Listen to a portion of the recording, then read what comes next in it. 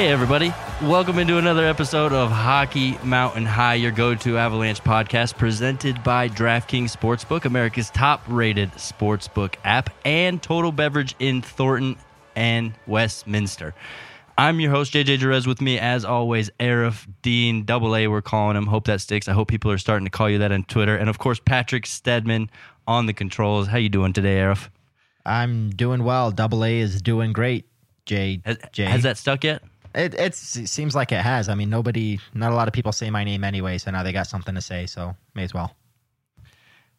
We got some Avalanche hockey to get into, but I think we have to start this podcast with the news that's rocking the hockey world right now, right? And that's the Kyle Beach and the Chicago Blackhawks scandal. I mean, you just hate to see what's going on, especially, I think my opinion of it too is just the timing is terrible, right? The Avalanche are really getting in a good spot publicly from a PR standpoint, and getting some more publicity from the two new broadcasting networks, and then this black eye, worse than a black eye, has to come and land, and you just can't feel anything but sympathy and sorrow for a guy like Kyle Beach here. Yeah, and I know you said the Avalanche, but obviously I'm before anybody else calls you out on it, you mean the entire NHL obviously is finally at a place where they're on ESPN, and now this is kind of rocking the world. Yeah, no worries. But it sucks. I mean, when the information came out Tuesday, when the briefing was announced by the Blackhawks and they went through everything, obviously they fired McIsaac, the last guy left from the leadership group of that year. Stan Bowman was allowed to step aside rather than get fired, which was a very interesting way to approach it. But it sucks. Today is now Wednesday. It's 6:20 p.m. Just a couple hours ago, Kyle Beach went on TSN and announced that he was John Doe in the court case, in the court briefings. Very strong for him to come out. I was completely okay, as were a lot of people, with the person just being John Doe, and nobody should have had asked him to come out and say who he was or reveal his identity unless he wanted to do it, but he truly did want to do it. And he came out on TSN, talked to Rick Westhead, who has been excellent with this reporting. Kyle even mentioned that, when the scandal first came to light in the summer, that the Blackhawks were still denying it and pretending it wasn't a thing, and we're trying to sweep it under the rug. And ultimately, I mean, number one, that's complete bullshit. And Kyle, even said as much, but it's journalists like Rick Westhead, it's journalists like Katie Strang that didn't let this story die. And they kept up with it. Obviously, Chicago media, Mark Lazarus and Scott Powers at The Athletic and guys like that. They never let the story die. They made sure that people were held accountable. The company that was hired to eventually run the investigation was hired from within the organization, and obviously announced Tuesday everything that they had found. It's terrible for the hockey world. It's terrible for the NHL, but most importantly, this had to happen. It's terrible that Kyle Beach had to go through something like that. And again, we've talked about this many times over the last year and a half. There's been a lot of reasons to say it, but once again, hockey culture is at the forefront of something that needs to change. It's no longer keeping it within the room. It's no longer let's keep quiet and discuss it amongst us. These are things that need to come to light. These are things that people need to hear about. And most importantly, these are things that people need to be held accountable for. Yeah, I mean, huge, humongous, giant, the biggest one ever. Shout out to Kyle Beach for working up the courage and coming out publicly, right? This stuff has been eating at him for years and years and years. And now over a decade. Yeah. And now that it's all public, it's still on the back of his mind, knowing that he's John Doe, and there's a small handful of people know that he is John Doe, and he just didn't want that, I guess, pressure of keeping it a secret anymore, right? So, I mean, there's so much bravery. You just got to commend him for that. I think, listening to that interview that he had today, one thing that stood out to me the most was when he said that the NHL and Safe Sport, which Safe Sport is kind of a governing body over all sports or youth sports that kind of make sure this kind of stuff doesn't happen, right? Like if you're applying to be a hockey coach, you have to take Safe Sport classes every single year to make sure. So Safe Sport takes this stuff seriously. He said that both the NHL and Safe Sport neglected to investigate any of this. Even after kind of knowing some of the facts, they didn't want to make a bigger mess of something that was already kind of happening. And it's, it doesn't make sense to me because that's their job. That's what they're put there to do, especially in safe sport. Literally, it's why they're there. That's exactly why they're there. And it's just that it's a bunch of bullshit. It's bad PR. Let's keep the bad PR and figure it out amongst us and hush hush. But it's like, no, this is not the way the world works. And this is certainly not the way the world works in 2021 with social media, with the voice that people have now, with the way that people are being held accountable. Call it cancel culture, call it whatever hocus pocus bullshit phrase you want to call it, does not concern me. It's called accountability, and it's something that needs to happen more often. And this is a clear case of that. Kyle Beach did not let the story die. The journalist reporting on it did not let it die. Hell, Kyle Beach is a hell of a lot stronger today than he was the day that he first came out, because when he first came out with this in the summer, as I had just explained, people were neglecting the case as a whole. The Blackhawks were denying it. People like Joel Quenneville, how does it feel to be Kyle and pull up a playoff game and it's, Tampa Bay versus Florida. I don't know if it was during the playoffs. I think it was after that, but whatever. Pull up an interview and it's Joel Quenneville sitting there talking about how he had no idea this even happened. And Kyle's sitting there on his couch, looking at the TV, straight up listening to this guy lie to him, lie to the world, lie to the hockey media, lie to everybody about his involvement in this entire thing. So just things like that, it makes it hard. And eventually when you're not heard, when a victim is not heard, you tend to want to, curl up into a ball and be like, screw this, never mind. I don't even want to go on with this. But the fact that he continued to go on with it shows the strength that he has. And it's a hard thing to talk about. Some of the things in that briefing were really tough to read. I went through the entire 38, 39, whatever pages it was, reading through it, as did most of the hockey world. It shouldn't, this kind of stuff should not become, this kind of stuff should not be the norm. And it's hard to kind of talk about, and I'm stumbling a little bit here, but this kind of stuff should not be the norm. People like Kyle Beach shouldn't need to speak out because they shouldn't need to go through things like this. And it ends here. It stops here. This is the accountability. This is to say that it doesn't matter if your name is Stan Bowman and you're the architect of 3 Stanley Cups. And it doesn't matter if you're Joel Quenneville and you have the second most or whatever wins in NHL coaching history. It doesn't matter who you are. If you are going to partake in anything like this, you will be held accountable, and you should be. Yeah, I mean, there's a lot to dive in there in what you just said. I don't know if you followed what's going on with Dave Chappelle and Netflix, right? And he had to come out and kind of backtrack a little bit on some of his jokes made towards the transgender community. But he said straight out that his problem wasn't with them. He's not trying to make jokes to make fun of them. His issue right now is more with corporate greed or something along those lines, corporate control, right? And that's kind of what you're seeing here. Like I said earlier, it's a black eye on the sport. It's a black eye on the league right as they're gaining this newfound popularity and this newfound coverage.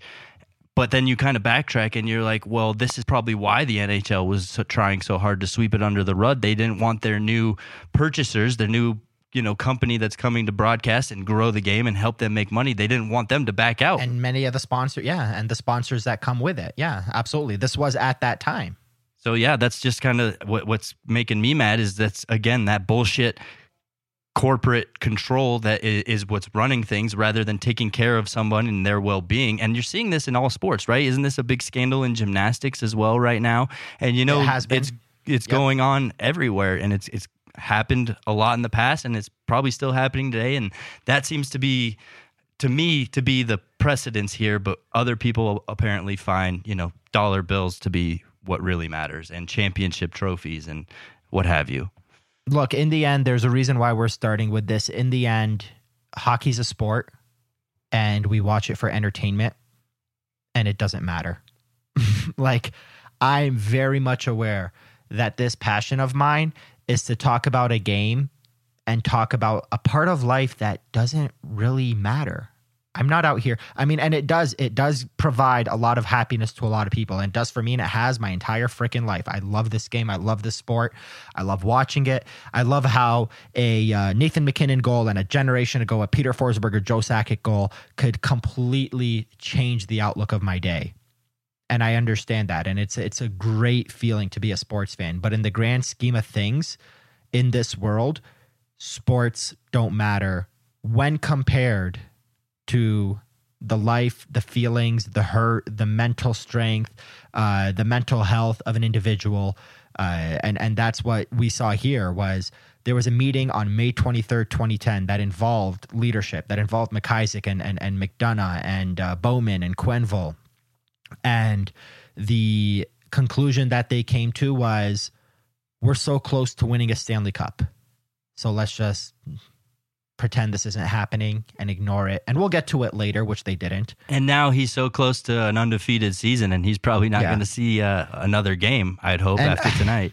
Yeah, and he's behind the bench right now as we're recording. Florida's playing, who are they playing? Boston, thank you. It didn't even matter to me, but they're playing Boston, and I think they're up 2-1, and Joel Quenneville's behind the bench, and their Twitter's taking a beating, and God bless the person running the Twitter, because it's not their fault. And I feel for Florida Panthers fans, because they're finally a good team, and they're finally going to have something, but they know deep inside that they too cannot continue with Joel Quenneville as their coach. And by the time we publish this, hell, he might already be gone by the time you're listening to this. And same goes for Kevin Cheveldayoff in Winnipeg. Granted, Cheveldayoff looks like he told the truth, and what was written in the court briefings kind of match his statements from earlier, but I might have missed, one or two of his quotes. I will also say that I do want to shout out Marc Bergevin, because if you remember during the Stanley Cup final, Mark came out to the media with, how Mark, he has that confidence, that arrogance to him, that my tight biceps, t-shirt. Yeah, the tight t-shirt, my biceps are bigger than all of Colorado. And he came into the media and he said, I had no part in it. I had nothing to do with it. And you can write that as your headline or something along those lines. He wanted nothing to do with that story. He said, don't even try to, paint me in this picture. And one or two people do that. Pathological liars or people that absolutely did not do so-and-so. I once had a personal story of mine. I once had a former supervisor, and I worked in a place where I had a staff of 15 to 20 people working under me, mostly girls, in the fitness industry too. So girls that are fit. And my supervisor came to me and said, there's a rumor going around that you've been going clubbing and drinking with 3 or 4 of your workers, which is very much against the rules. And instantly my face turned straight, and I shot it down so fast with more arrogance and confidence than Marc Bergevin did, because as you know, I don't even drink. I've never been to a bar in my life. I've never been to a club in my life. I don't drink. I've never had a sip of alcohol in my life. So one of two people are going to respond the way that Bergevin did, the way that I did. Either if you're a pathological liar, or if you know so damn well that what is being said and what is being asked is not the truth, that you are going to shut it down instantly. And that's what Marc Bergevin did. And I applaud him for it, because he did not partake in this. And so that's what we're led to believe. That's what the briefings have shown. And if that's the case, then kudos to him, because he is an honorable person from that core that had nothing to do with this. And if he did have anything to do with it, if he did hear about it, maybe things would have been different. Maybe he would have spoken up, or maybe he would have swept it under the rug like everything else. We don't know. We can't assume, because he was not a part of it. Yeah, I mean, it's just tough to talk about this stuff. And I kind of, obviously it's important, so we have to dedicate some time, and definitely dedicate some time to acknowledging Kyle Beach's strength here. But, I definitely don't like talking for 15 minutes on this kind of stuff. So no, yeah, it's tough. We're not here to talk about these, just same thing that we went through in 2020 when Black Lives Matter was brought to the light, and all the things that were happening around the world. It's not why we're here, but we're humans before we're hockey podcasters, and we're going to talk about the human element of things first, even though it's hard. But we do want to get to some hockey here, not to, close up or pretend that this is not relevant. I wish we can talk about this for hours. It's just really right, tough and to do. It's screwed up. We can all agree it's disgusting, and it's just a damn shame that this is going on to anyone at all, let alone the hockey world. Just the fact that a human being has to go through this and live the rest of his life with that on his mind. I have nothing but sympathy, and my heart definitely genuinely goes out to Kyle Beach. Yeah, and I'll close it off with saying this. Scratch that fucker's name off the cup. He's on there for 2010. Get his name off. He doesn't, and don't melt it off or remove it in a way where it looks like it wasn't there. Do what the NHL has done in the past and X through it with small X's all the way through. so that when a 9 or 10-year-old kid goes into the Hockey Hall of Fame and goes, hey, sir, excuse me, person that works here, why is this name scratched off? We can explain to him why it was scratched off to set that example for the future generations. To set the example, obviously don't want to go into detail for a 9 or 10-year-old, but to set examples for anybody that asks to say, this name is scratched off because this person was held accountable. Let that be known. I didn't realize that there were already some people scratched off. I didn't know. I think there was one name in the past that was. I have some Googling to do. Yeah, there was one name in the past I was reading about it the other day, and it was I forget who it was. It was just something I saw in passing, but it was their name was scratched off with like multiple X's just over each letter, and it's just there forever. Interesting stuff. Well, I've got something positive to talk about, Arif. I don't know if you noticed at the beginning of our show, but we have a new sponsor on board, and that's Total Beverage. So welcome on Total Beverage. We're super excited to have you here on the Hockey Mountain Podcast. Everybody already knows Total Beverage, though, I'm pretty sure. One in Westminster and one in Thornton, right? Total Beverage has an incredible selection of beer, wine, and spirits, but did you know that they also deliver? Did you know that they also have curbside pickup available? And did you know that they do online wine education classes? I love that idea. I'm a big wine guy. I'm Spanish. I have to be. If you didn't know that, it's time to get to know Total Beverage again. Stop by 104th in Thornton or on Sheridan in Westminster and see for yourself. Or you can always find weekly deals, events, and even drink recipes online at totalbeverage.com. Total Beverage, everything you need and more. Super excited for those guys. Total Beverage is a great spot. And it was totally by accident that we got them as a sponsor and mentioned it about 3 minutes and 24 seconds after I stated for the first time publicly on this podcast that I don't drink. But shout out to Total Beverage. We love you guys. I know a lot of people that drink, and I know a lot of people who know a lot of people that drink, and we're going to get the word out for our newest sponsor. Yeah, I mean, I'll be there to check out their wine selection. I'm picky, though. They better have a sharp Spanish corner. It's up in Thornton. I'll make the drive. I'm down in Littleton, but, I'll do anything for our new sponsors, and I want to check out their wine selection. Shoot, I probably should just jump on their website, totalbev.com. It's probably a good way to check them all out. That's yeah. And you can buy a drink, and I can buy you a drink, and together we can watch you drink and watch hockey. Yeah, I'll drink enough wine for the both of us, Arif. Let's get into the Colorado Avalanche. Of course, a 3-1 loss last night against the Vegas Golden Knights. Not exactly a loss we all saw coming, right? I mean, we've seen the Avalanche struggle. We've seen the Avalanche come out of the gate a bit weak, but Vegas was too. So, I think I'm not alone when I can say that I was feeling good about this game. I said, here's their chance to kind of rebound. They're at home. Vegas is struggling. You know how much I think Robin Lehner stinks, and they could only get one goal past him. Yeah, you just beat the Tampa Bay Lightning. You're 2-3. You have a chance. Who I think also stinks, by the way. They went on and lost to Buffalo the next night. Yeah, and then they defeated, who did they defeat handily the very next day? They scored a lot of goals, too. I hate that I've just been so caught up in the Chicago story. I haven't looked at a lot of hockey scores. But, yeah, Tampa Bay finally did win their game. Pittsburgh last night. Yes, thank you. They finally handed Pittsburgh their first loss in regulation. The Pens are 3-1-2 without all the people missing from their lineup, which is crazy.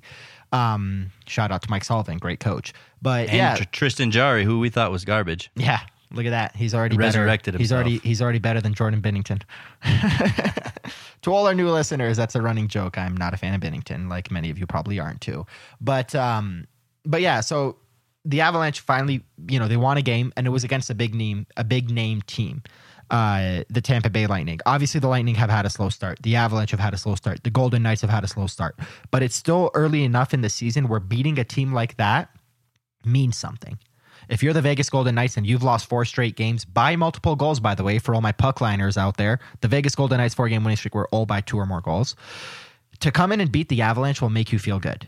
But here's a problem. The Avalanche just beat the Lightning. They improved to 2-3. They had a chance to beat the Golden Knights and go to 3-3 and say, you know what? The first 4 games were a bit of a weird wash. Like that 3-game losing streak after beating Chicago was not us. We just beat the Tampa Bay Lightning that won the Stanley Cup, and the Vegas Golden Knights that eliminated us in the playoffs. We're back.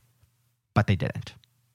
So now they have to dig out of an even bigger hole. They're back to 2 games below 500. They're back to trying to figure out what they need to do to kind of right the wrong that has been the early part of the season. It seems like on some days, some things are clicking. On some days, other things are clicking. On neither of those days is the power play clicking. But eventually, you need everything clicking all at once. And it's got to come here soon because we're getting further and further into the season. Is it time to panic? I don't think so. But it is time to be a little bit concerned, like Jared Bednar said after the game on Tuesday.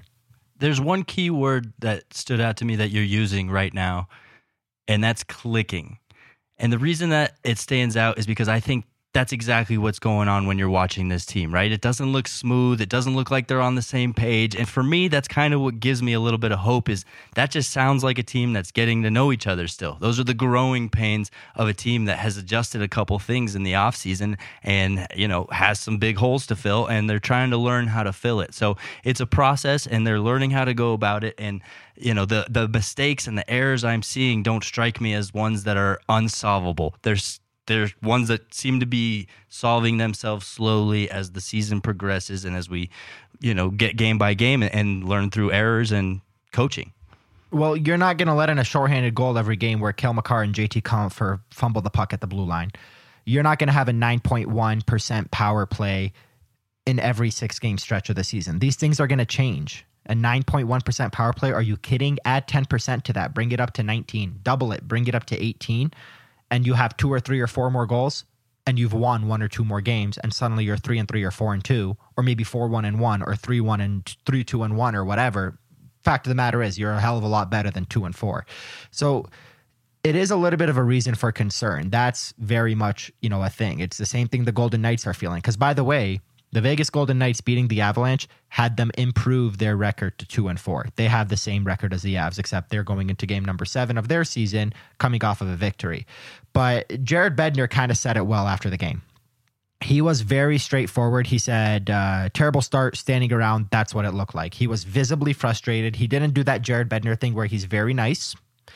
He straight up said it. It was a terrible start. We were standing around. That's what it looked like. We weren't prepared to start the game on time. And my favorite quote, we're sort of stumbling and bumbling along right now. So there is a level of concern. Stumbling and bumbling. You don't hear that all the time, but the Avalanche are stumbling and bumbling. Unless it's from Chris Berman.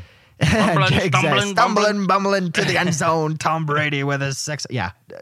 The Avalanche are stumbling and bumbling, and Jared Bednar is there is finally concern. It's no longer, we'll figure it out. It's no, we're concerned. We need to fix this. And how do you fix it? Somebody in the media asked Jared, and he said, doing the same things we do every day. We come to the rink, figure out what we did wrong, and figure out how to fix it.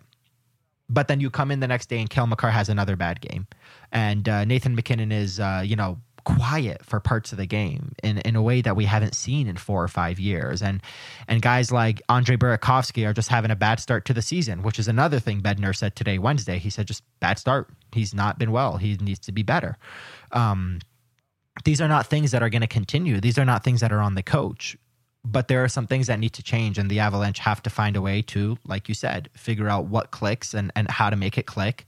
Because right now they are stumbling and bumbling along. I think Jared Bednar's frustration is a little bit alarming because of exactly what you said. That's just not who he is as a coach. We've seen him get visibly frustrated maybe one other time. Do you remember when that was? I think it was after Game 4 against Vegas, right? When Vegas tied it 2-2, and Jared Bednar was angry, and it almost just seemed like he threw his hands up and said, how do I reach these kids, right? How do I get these guys to do what I tell them to? It wasn't even Game 4. It was Game 3. The Avalanche had a 2-0 lead in Game 3, gave it up late, or 2-1 lead in Game 3, gave it up late, lost the game late, and he came out, first playoff loss, 11-game winning streak dating back to the regular season, snapped, and he came out and said, this is not good enough. And if you're going to play like this, you're not going to win. And he was right.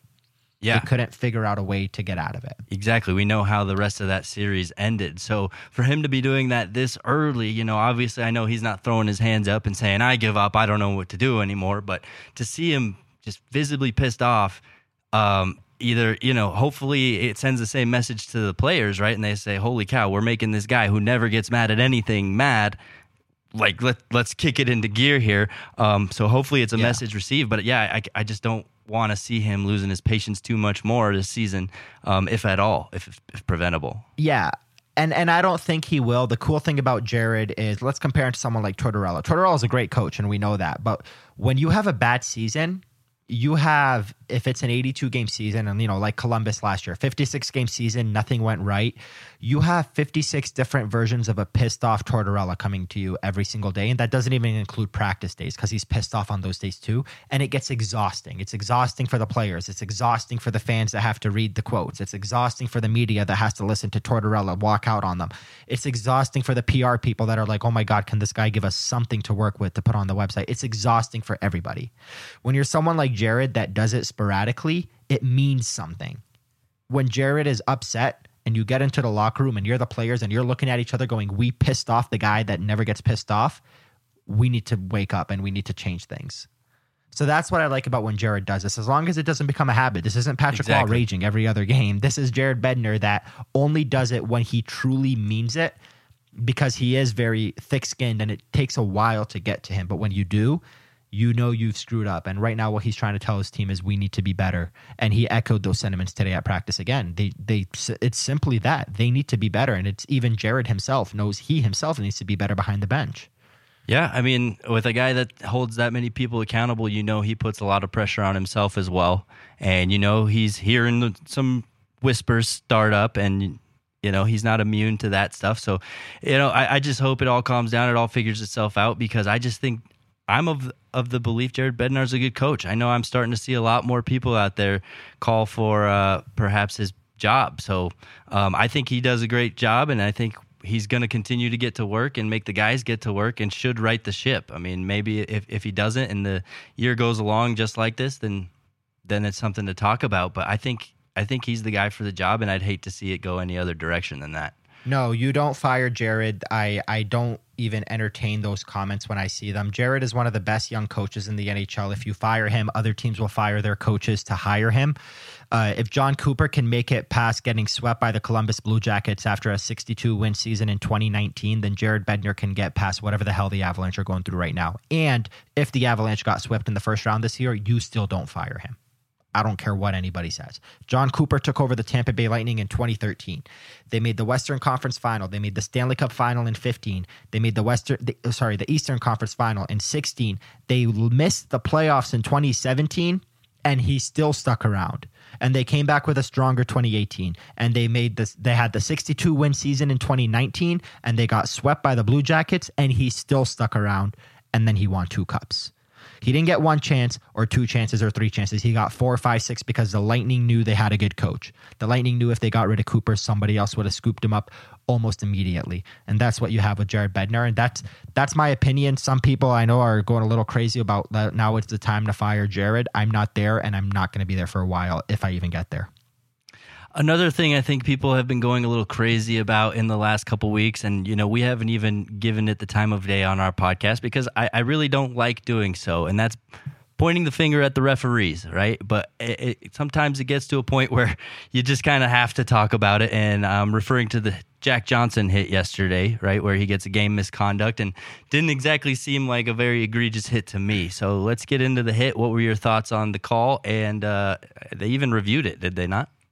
5-minute major for interference. I've never seen that in my life. I don't even know how to even begin to search to see if that's ever been called in the NHL. But here's the way that I saw it. It was not a reckless play. Was it an interference? Yes. The puck went by Kolesar and he didn't touch it. Jack, as he said today after practice Wednesday, we finally got to ask him about it. He said, I tried to time the hit perfectly, but I guess I was off by a little bit.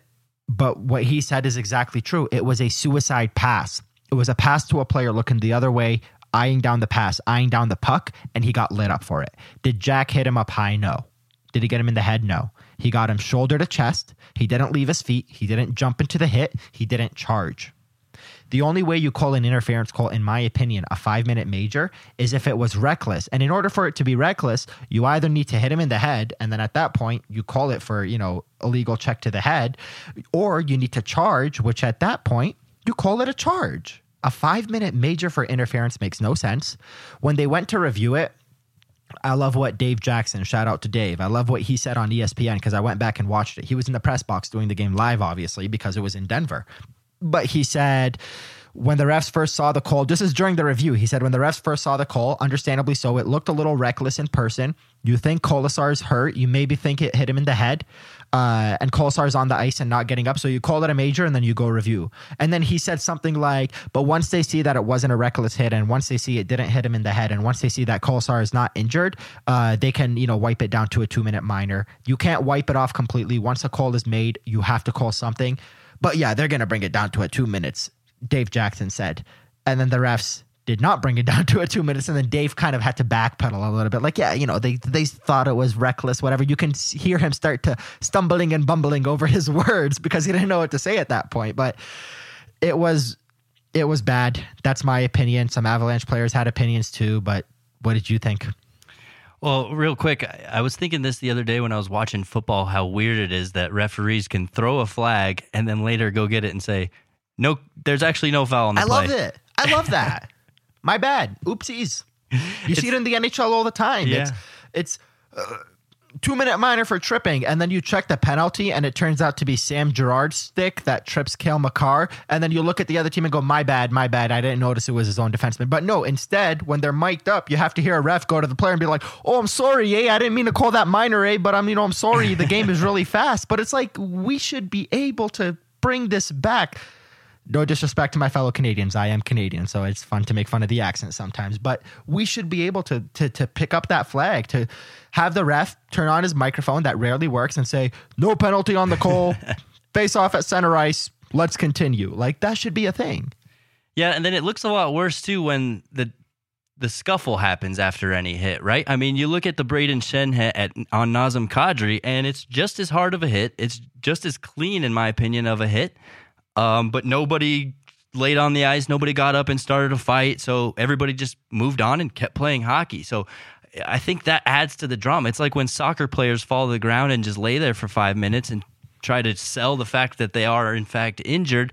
I'm not accusing Kolasar of doing that, but when you have that whole scene erupt after a hit like that, naturally to the referee, they're going to think it's a lot worse. So, I'm not saying there's a solution here. Obviously, you can't clean that up, but that's the problem, in my opinion. Yeah, and shout out to Jack Johnson, by the way. He is easily the nicest person I've ever spoken with. And I know we do that all the time. Whenever a hockey player retires, it's like the best guy, the nicest guy. Like, no, Jack Johnson is legitimately the nicest guy I've ever talked to. He's just so humble, down to earth. We talked about what he was talking about. The funny story he told us about his daughter and his wife when he signed the contract with the Avs. But he came out today, Wednesday, after practice, and it was just myself and Mike Chambers of the Denver Post, and we kind of peppered him on the hit. What happened? What did you think? And first quote, he said, "You know as well as I do that I can't give you my honest opinion on the call." Then he said, "I thought it was a suicide pass, to be quite frankly. I thought I tried to time it as best as I could, and just finished the play at the blue line. That's about all I can offer you." And then at the very end of his thing, he said, and my favorite quote, he said, again, unfortunately, because again, we tried to, get something out of him just a little bit differently every single time. He said, again, I unfortunately, and then he paused and said, I like to give you guys honesty and answers, and I can't give you my honest opinion on the matter, and I apologize for that. What little he said a lot. He wasn't happy with the call. Jared Bednar wasn't happy with the call. Neither was the captain. We'll get into that here in a sec. But just what are your thoughts on Jack? Yeah, I mean, when a guy like that who wants to be down to earth, like you're saying, and he can't even express his own opinion, I think that tells you everything you need to know. I'm fine with him not expressing his opinion because he kind of did so in doing so, right? So yeah, exactly. Yeah. Now he avoids the fine, but still gets the message across that this is bull crap. It's kind of the same route Landeskog took after his hit too, right? Yep. When he returned from suspension, he's like, "Well, yeah, I can't talk about that." Yeah. Or he said, "We'll save it for a later day, right? Maybe a book one day." Yeah, and that to me is it shows that the Avalanche are getting frustrated. Sam Girard ate a hit from Steven Stamkos that knocked him out, and he didn't get suspended. I mean, obviously Jack Johnson didn't get suspended; he didn't even get a hearing, but Stamkos didn't even get a penalty on a play that could have, changed the outlook of that game. I mean, obviously the Avalanche wanted the shootout, but a overtime win helped you in the standings more than a shootout meant. Maybe a power play, maybe a goal there. But yeah, it's unfortunate. But let's get into Gabe Landeskog because he was the most visibly frustrated. So we're going to play this clip for you right now, and it's going to kind of explain what happened when I asked Gabe Landeskog about the hit.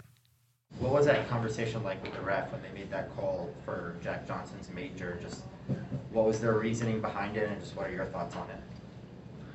What did you think of it? I'd like your opinion. They give him 5 minutes and gain for interference. Looked to me like Kolesar had the puck and it was about as clean of a hit as you can make them, but it is what it is, you know. We can't control the refs, and you know they make the judgment, and that's that. I'm not allowed to say much more. So basically what you heard there is I asked Gabe Landeskog, you know, just what he thought about the hit, and he looked me dead in the eyes, and it's kind of hard to really get an idea of what it felt like because the tension in the room was so strong. It was like a courtroom drama. He looked me dead in the eyes and said, "What did you think of the hit?" And he like paused and stared at me with his eyes wide open, waiting for an answer, as you just heard on the clip. Like he was waiting for me to answer. So you're sitting there like, "Oh, please don't throw me in the wall." Yeah, and I'm just like sitting there like, wait, it wasn't a rhetorical question. This dude is legitimately waiting for me to answer the question. So there was that pause, mind you. Just to kind of set the scene, the media room is packed. There is a whole bunch of media in there because it's an ESPN game, whole bunch of Altitude guys, Denver Post, Peter Baugh, Kate Shefty, everybody, all the Avalanche people, everybody's in there. And what did you think of the hit? And he just paused. So I, waited 1 or 2 seconds, thought he was going to continue. And then I said, I'd like your opinion. And I kind of had like a nervous laughter as I said the word opinion. I was like, I'd like your opinion. And he went off. He said, you give him 5 minutes a game for an interference. It looked to me like Kolesar had the puck and it was about as clean a hit as you can make him. But it is what it is. It is what it is. We can't control the refs.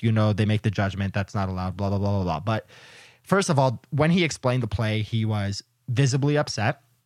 You give him 5 minutes in a game for an interference. It was about as clean a hit as, obviously it wasn't a clean hit. Like Jack just missed the mark by a little bit because the puck went past Kolesar, even though it looked like he touched it. But from Landeskog's vantage point, it looked like he touched it, and he said it's about as clean a hit as you can have, which I do agree, by the way. If Kolesar has the puck, that was as clean a hit as I've ever seen. Like, it wasn't reckless enough to even call a minor, in my opinion. So for it to be a major was just wacky. But the Landeskog thing was just so intense. And after he left, because that was the last question he took, because damn well nobody in the media room was going to ask him a question after that. And I kind of like, he left and I kind of like exhaled, like, what the hell just happened? And everybody looked at me like, you handled that well, good job. Like, if you're in the media, and I've only been in this for 2 years, and Landeskog looks you dead in the eye, and I'm sitting in the front row and goes, what did you think of the hit?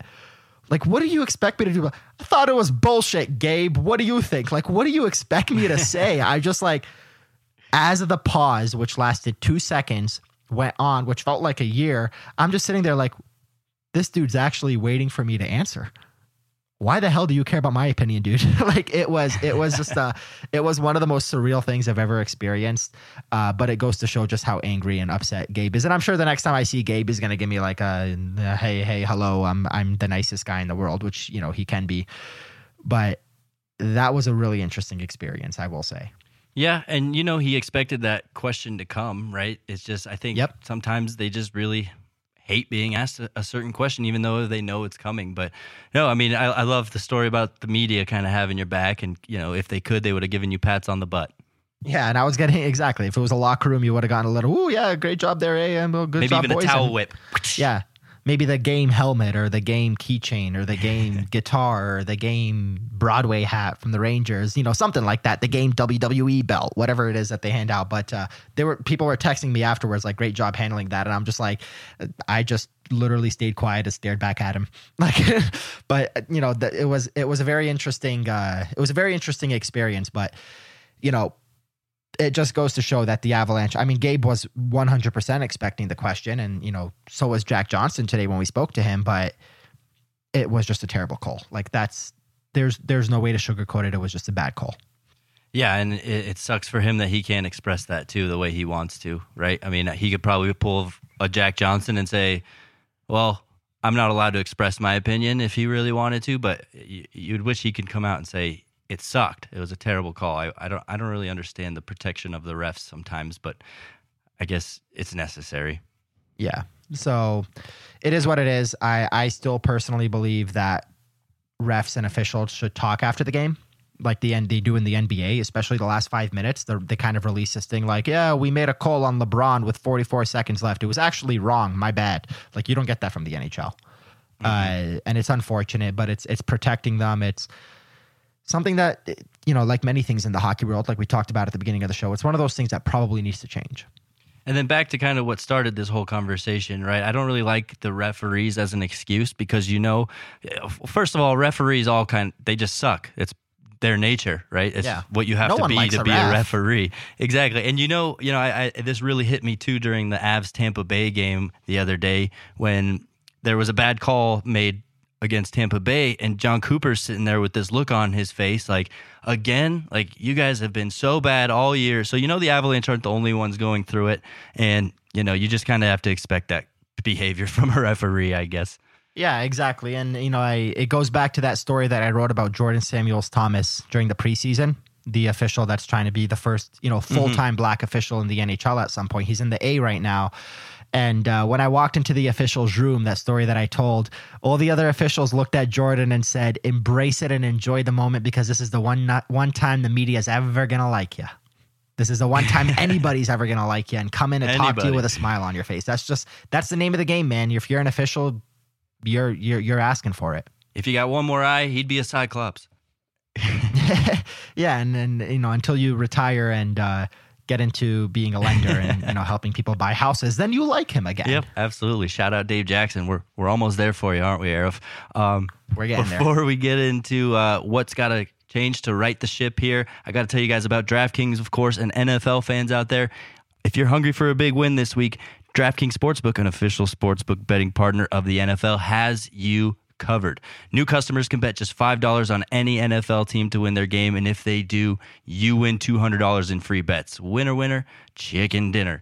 It's that simple. DraftKings Sportsbook customers can also get skin in the game with new same-game parlays. Combine multiple bets from the same game for a bigger payout. The more legs you add, the more money you can win. DraftKings is safe, secure, and reliable. Best of all, you can deposit and withdraw your cash whenever you want. Download the DraftKings Sportsbook app now. Use promo code MHS. Bet just $5 on any NFL team to win their game and win $200 in free bets. If they win, you win with promo code MHS this week at DraftKings Sportsbook, an official sports betting partner of the NFL. Must be 21 or older, Colorado only, new customers only, restrictions apply. See DraftKings.com/sportsbook for details. Gambling problem, call 1-800-522-4700. If you're still a new customer for DraftKings, what the hell are you doing? Get on there and get some action in. Yeah, and let's talk about how we can make some money together because I'm all about that action. I've got tonight the Panthers parlayed with, who else? Looks like I forgot. This guy throws so much money around, he doesn't even remember the bets he takes. I'm on a cold streak, Arif. I was hot last week. I'm cold again, but that's the way it goes. Ebbs and flows. I certainly hope you don't got the Capitals because they were up 2-0 on the Wings, and I was 2-2. I don't. I'm good. But moving on, what's got to right the ship? Obviously, like you said today at Wednesday's practice, you and Mike Chambers were the only two really watching. So give us a scoop. There are new lines today. What are they doing differently to try to make this thing work? I should have done the research beforehand, but shout out to the guy that tweeted me a couple days ago or, earlier in the week or late last week saying, I got a hot take for you. How about Logan O'Connor in the top 6? And I kind of was like, I'm not there yet, but I'm happy to see him get an opportunity on the top power play in that bumper position. But lo and behold, top line, Burakovsky, McKinnon, Rantanen. Line 2, Landeskog, Kadri, Logan O'Freakin Connor. Third line, there's a little bit of an asterisk here. Jacob McDonald was playing left wing, the defenseman, with Comfer and Ranta, but that's because Tyson Jost was taking a maintenance day, so he was just filling in. It's ultimately Jost, Comfer, Ranta, and then Helm, Megna, Kaut. So here's kind of the things that Jared said. Logan O'Connor absolutely deserves the opportunity. He has been the hardest worker. He's, went on and on to rave about Logan, as you and I have done, especially me, so many times on this podcast for the last, 2 weeks since the regular season started 2 weeks ago today, which is crazy to think. He absolutely deserved the opportunity. Landeskog and O'Connor, Jared said, it gives the second line an element it's been missing since Nichushkin was healthy. And when I asked him about Andrei Burakovsky and his season so far, he not good enough. And it's for all the reasons I just explained. And he went on to explain all those reasons again. And it's ultimately they're putting Burakovsky with Rantanen and McKinnon to try to jumpstart his season. Jared said he's played better. He's played good with 96 and 29 in the past. Maybe he can again. And, that's a good way to put it. Berkey obviously hit the crossbar yesterday. He beat Leonard and hit the iron, clanged it. So, but the second line I like because Landeskog, Kadri, and O'Connor. O'Connor's been kind of a nutcase this entire season, getting into everybody's face, trying to fight everybody, doing that same thing Bowen Byram's doing, and he may be the most level-headed guy on that line. That line is going to, with 91 and 92, that line is going to bully teams. I'm so excited to see it. And if Logan O'Connor can develop an offensive game, well, remember how I was complaining that the Avalanche should have traded for Connor Garland? Well, now you've got your very own version of that, and you've locked him up for $1 million over the next 2 to 3 years. So shout out to LOC. He deserves the opportunity, and I can't wait to see what he does with it. Yeah, I like that point. You want a little bit of a bruiser line here, right? I mean, if the Avalanche are getting accused of being soft year in and year out, well, let's put a line together that's not going to be soft and really going to bang some teams up. Yeah, and it's no surprise, right? We've known how they feel about Logan O'Connor since last year. Since signing him the first time. Yeah, exactly. So it's such a Jared Bednar move to say, this guy's been working hard. He deserves an opportunity. Maybe it sends a message to the rest of the guys. Hey, you just keep working hard and start doing some things right. You'll see some improvement in your depth spot as well. I also, I love this. The Burakovsky-McKinnon combination. I love that, and I always have ever since I first saw them together. So I'm excited for what that brings. Sometimes it's kind of a dud. That's why they haven't stayed together. But sometimes it's magical, and it reminds me of the old Duchesne-O'Reilly combination. Yeah, and you know what the great thing about it is? This isn't an EA Sports game where you have to press pause, go to edit lines, and switch Burakovsky and Landeskog. No, you're Jared Bender. You're behind the bench. Burakovsky, Rantanen, and McKinnon have a few bad shifts. You send them out with 92 the next shift. It's not that hard. The Avalanche are going to have pretty much 6 lines against the St. Louis Blues because they're going to have the 4 that I just listed. They're also going to have Landeskog, McKinnon, Rantanen. They're also going to have Kadri with Burakovsky and insert third player here being O'Connor for now. So there's going to be multiple line combinations that Jared sends over the boards, and one of them will be Landeskog, McKinnon, and Rantanen. If there's a long shift because Comfer and Jost and Ranta bust their asses off in the offensive zone and really pin the St. Louis Blues deep into their zone, and the Blues ice the puck, and now they're screwed. Yeah, let's send out Landeskog, McKinnon, and Rantanen. All right, top line, go out there and have some fun. Let's get a goal here. Win a face-off, Gabe, because Gabe always takes face-offs at one of the circles, and let's get a goal here. So there will be multiple combinations thrown out there. You're also going up against a team where Ryan O'Reilly and Brandon Saad, 2 very familiar names around here, are both on COVID protocol. That could change between now and Thursday. But if that doesn't, especially for O'Reilly, I don't think he's playing for sure. I think Saad is still up in the air. You basically get your revenge on St. Louis when they came here and you had McKinnon on COVID, Jack Johnson on COVID, and Gabe Landeskog serving a suspension. So now you kind of get to do that back, but you got to capitalize on that. You just played a Vegas team without Max Pacioretty, who scores 1.5 goals every single time he plays the Avalanche. He's good for a goal or two. You got to take advantage, especially if both Saad and O'Reilly are out. You got to win that game on Thursday. Yeah, and speaking of capitalizing, I think the Minnesota game on Saturday is going to be a great opportunity for 2 reasons. A, the Minnesota the Minnesota penalty kill sucks. It's one of the worst in the league right now. And why is that good? Because the Avalanche power play also sucks. So to get that power play going a little bit and maybe even get a win. If they could just get a few power play opportunities and get McKinnon a couple of goals here, really take that monkey off his chest, I think you have an opportunity to steal another win here and rectify things. So, you got to capitalize. 2 games, 2 opportunities, and if you could just draw some penalties against Minnesota, I think you'll be sitting pretty. Monkey on his chest. That's a new one. I've heard of monkey on the back. I've heard of monkey. I've seen Matt Duchesne score a goal and pull an invisible monkey off of his back one time, and coincidentally, I think it was against the Predators when he was with the Avs. But what did you say about 8 balls? Yeah, the Magic I didn't say Magic 8 balls. I said something else. It was really bad, but it was just terrible. Yeah. You meant to say throwing a curveball, and you said throwing an 8 ball at him. Oh, yes. Throwing an 8 ball. We suck at sayings here. Imagine throwing an 8 ball at someone. You're going to be in protocol pretty quick, concussion protocol. Maybe even drug protocol too. Anymore. No, let me go back to what we were talking about. Yeah, you want to get your power play back up and running. This is the most mind-boggling stat. The 9.1% on the power play is the third worst in the NHL and not the worst. But what's crazy is the Montreal Canadiens are right below them at 8.7. You want to know who's dead last? And they're playing right now, so it could change by the time you hear this. It's the team the Avalanche just played. It's the Vegas Golden Knights. They have not scored a power play goal yet this season. They've got 0. They're just 0.0. Wow. And they beat the Avalanche because they had a shorthanded goal.